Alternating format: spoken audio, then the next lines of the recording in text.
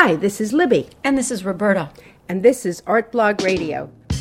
Today we're talking to Tim McFarlane. His juicy abstract paintings have been on our radar for years. He's included in this year's Northeast edition of New American Paintings. That's issue number 92. And he's going to be in a show at Bridget Mayer Gallery in November. Initially, 10 years ago when we first saw his work, Tim's works had a hard-edged, rectangular, simple color backgrounds, and they were kind of like a cityscape reduced to stripes of color. But over time, Tim's works have morphed into something quite different. They left behind the geometry for nets and squiggles, and more recently for biology with bright, colorful shapes that look like amoebas or maybe clouds. But Tim's works have always been about people and relationships and how people affect each other, and he's always been a terrific colorist. So, Tim, in addition to painting, you're a photographer, and you were an early Flickr user, and a lot of it was in black and white. And I'm wondering, such a colorist, and yet you have chosen to take so many photographs in black and white. Can you tell us a little about that? There's something about black and white photography that just I've always thought was very mysterious, and also sometimes went beyond color. You know, when you remove color, it makes you focus on things in a different way within the image. There are the gradations of shades within black and white that you don't necessarily see with color. So let's talk about your schooling for art. You went to art school. You went to Temple, Tyler, Yes. And you graduated in 1994. Yes. Did you intend at that time to make it as an artist? Did you have the intention of, I want to come out and be an artist? And then what happened? What set you on a career path? I actually, it was way before that I determined that I wanted to be an artist. It was in high school. It wasn't so much like wanting to make it as an artist. I think at that time, at that young age, it was more about feeling like this is something that I could do. This is where I felt like I could excel at, where other kids were, great at sports I was good at English and horrible at math, but when I got into the art class, that's where I felt like I kind of fit. Any mentors that you had in high school that were instrumental? Yeah, my high school art teacher, his name was Richard Siegel at Olney High School. He taught a lot of color, and he introduced me to the Impressionists, and that's where I started getting my love of color. Through looking at Monet's, even people post-impressionists like Cézanne, and even going back to old masterworks as well. So after college, then, did you have a job to step into, and did you get this studio? You have this lovely, huge studio that we're sitting in, which you've had for 10 years now. Well, when I came out of school, I was making art for a while in a house in West Philly. I lived in West Philly for about 4 years. After that, I found a space at 12th and Vine at a building that's still there, but it's abandoned, unfortunately. And I've always worked. I've worked through high school. I worked through college, and so I always had a job. I worked as a manager at a Scene Market & Cafe, natural food store, independently owned natural food store. You still work for them? I still work there, yes. So you are represented by a gallery in Philadelphia. Can you tell us a story about how that happened? Because there's not a lot of artists in this city, or probably any city, that are actually represented by a gallery. Yeah. Well, around 2002, around 2001, actually, I saw that Bridget Mayer was opening up. And at the time, there were only, I think, 3 galleries in the city that I could feel like my work could fit into, and hers was one of them. What were the other 2? The other 2 were Larry Becker and Penn and Minty Gallery. So it was those 3 galleries that I was kind of, and at that time, I was just at a place where I felt confident enough to be able to approach a gallery. It was kind of interesting because at the same time, around 2002, there were some things happening for me as well. I was publishing New American Paintings for the first time. And also I was in the Fleischer Challenge Show in 2001, September 2001. Unfortunately, September 11th happened, and nobody saw the show, but that's okay. It was that was an unfortunate coincidence. In early 2000. late 2001, she actually contacted me and asked me to, at that time, give her slides. So then a number of months went by. It was a long introduction, I guess, So we had a studio visit, we talked, and a few weeks later, I signed on with her. I mean, it was a big thing for me, as it would be for any artist. And I still was kind of skeptical and kind of not sure, but I was kind of ready for that step, I think. So. Why were you skeptical? I'd done my homework about galleries and so forth, and different types of galleries, and you hear horror stories about how some gallerists, they don't pay on time, they don't really care about the artist's work, they don't do any promotion. But, I took that leap of faith, and, we've built a relationship over the years, and that's what it is. It's a relationship. It goes up, it goes down.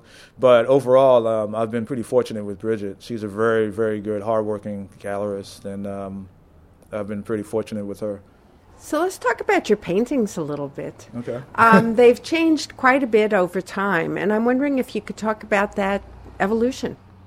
The works that you're familiar with from the beginning, the more architectural work was a real break from what I was doing before, which was actually more mixed media and also very organic looking mark making. I came to a point where I felt like, okay, I really can't do any more with this. So I started getting the itch to do work that was much more expressive in how I handle paint.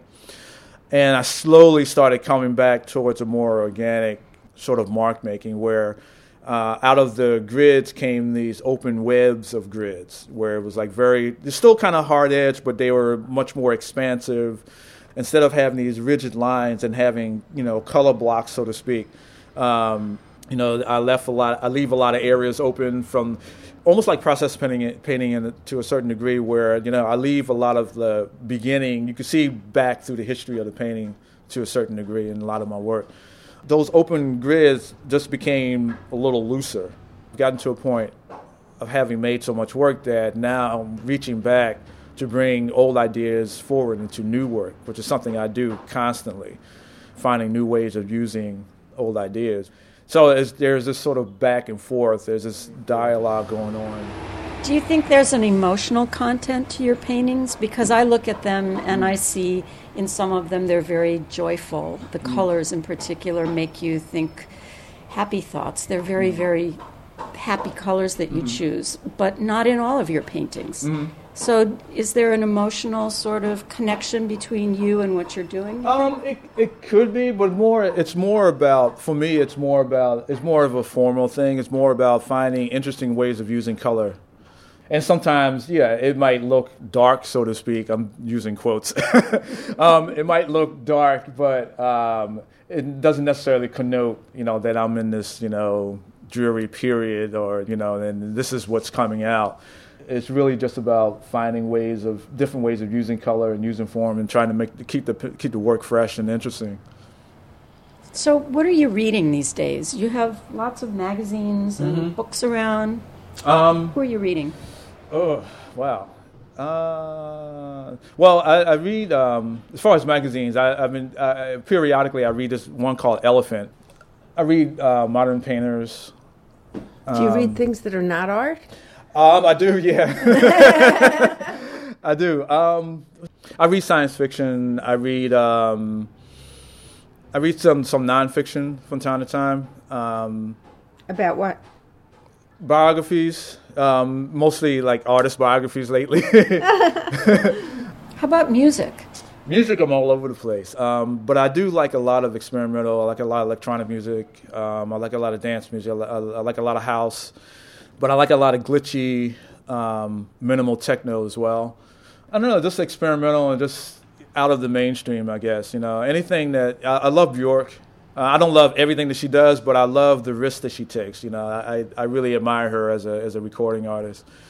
Tell us about what risk means in your own work.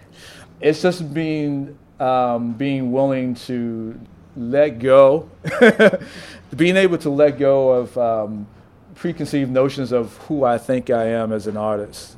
Because you can do a certain type of work for a while, and you feel identified with this work. But there are times when I start feeling this get to this point where I start feeling this anxiety inside where I'm like, I've done enough of this. I need to try and do something else. I need to move it somewhere else. And then it becomes really, really scary. For instance, this little piece right here, I'm pointing to like a small 6x6 panel that I did that's like the precursor to all the interruption work. I sat on that for months before I did anything else with it. I did this little piece where I had a couple of colors. I had laid down wallpaper samples, and I had a couple colors, this yellow and this blue. So I just made these squiggly lines, and I didn't really like what I did, and I started painting it out with this this bluish gray color. There was something about that really grabbed me, but I didn't know what to do with it at the time. I didn't see how it fit into what I was doing before. So it took me a number of months before I could actually, get myself to start integrating this. And once I did that, once I got past that initial anxiety about it, it took off. That's really great to recognize something that others would have said, oh, my God, that's a mistake, I'm throwing that away. Mm-hmm. But to sit with it and say, well, maybe not. What is it about that? Right. And then to grow it into something else. That happens a lot. I mean, with me anyway. So. Do you have a drawing practice? Sketchbooks? I do keep sketchbooks, but I write in the morning. I actually draw because the work that I do, I go right into the work. There's no preconceived idea. I mean, I might have an idea in my head, but there's no need for me to like sit down and sketch and then go to the work. I just go pretty much straight to the work. So let's talk about your color. You are an African American, and you're a very successful painter in Philadelphia, and very few people who can say that. So do you feel like you have anything that you could be a role model for younger artists coming up to steer them to a path of being a successful artist? I think in a community that's primarily white. Right, absolutely. I definitely think that's definitely a possibility. It was interesting for me when I was coming up because there was nobody really.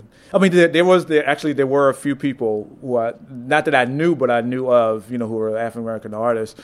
I remember one guy in particular who was a substitute teacher. This is during high school, and he came in, and he was African American, and my regular art teacher was out, and he came in. I remember he had on like a yellow shirt, button down shirt. He had this afro. This is like the 80s. So afros are still around,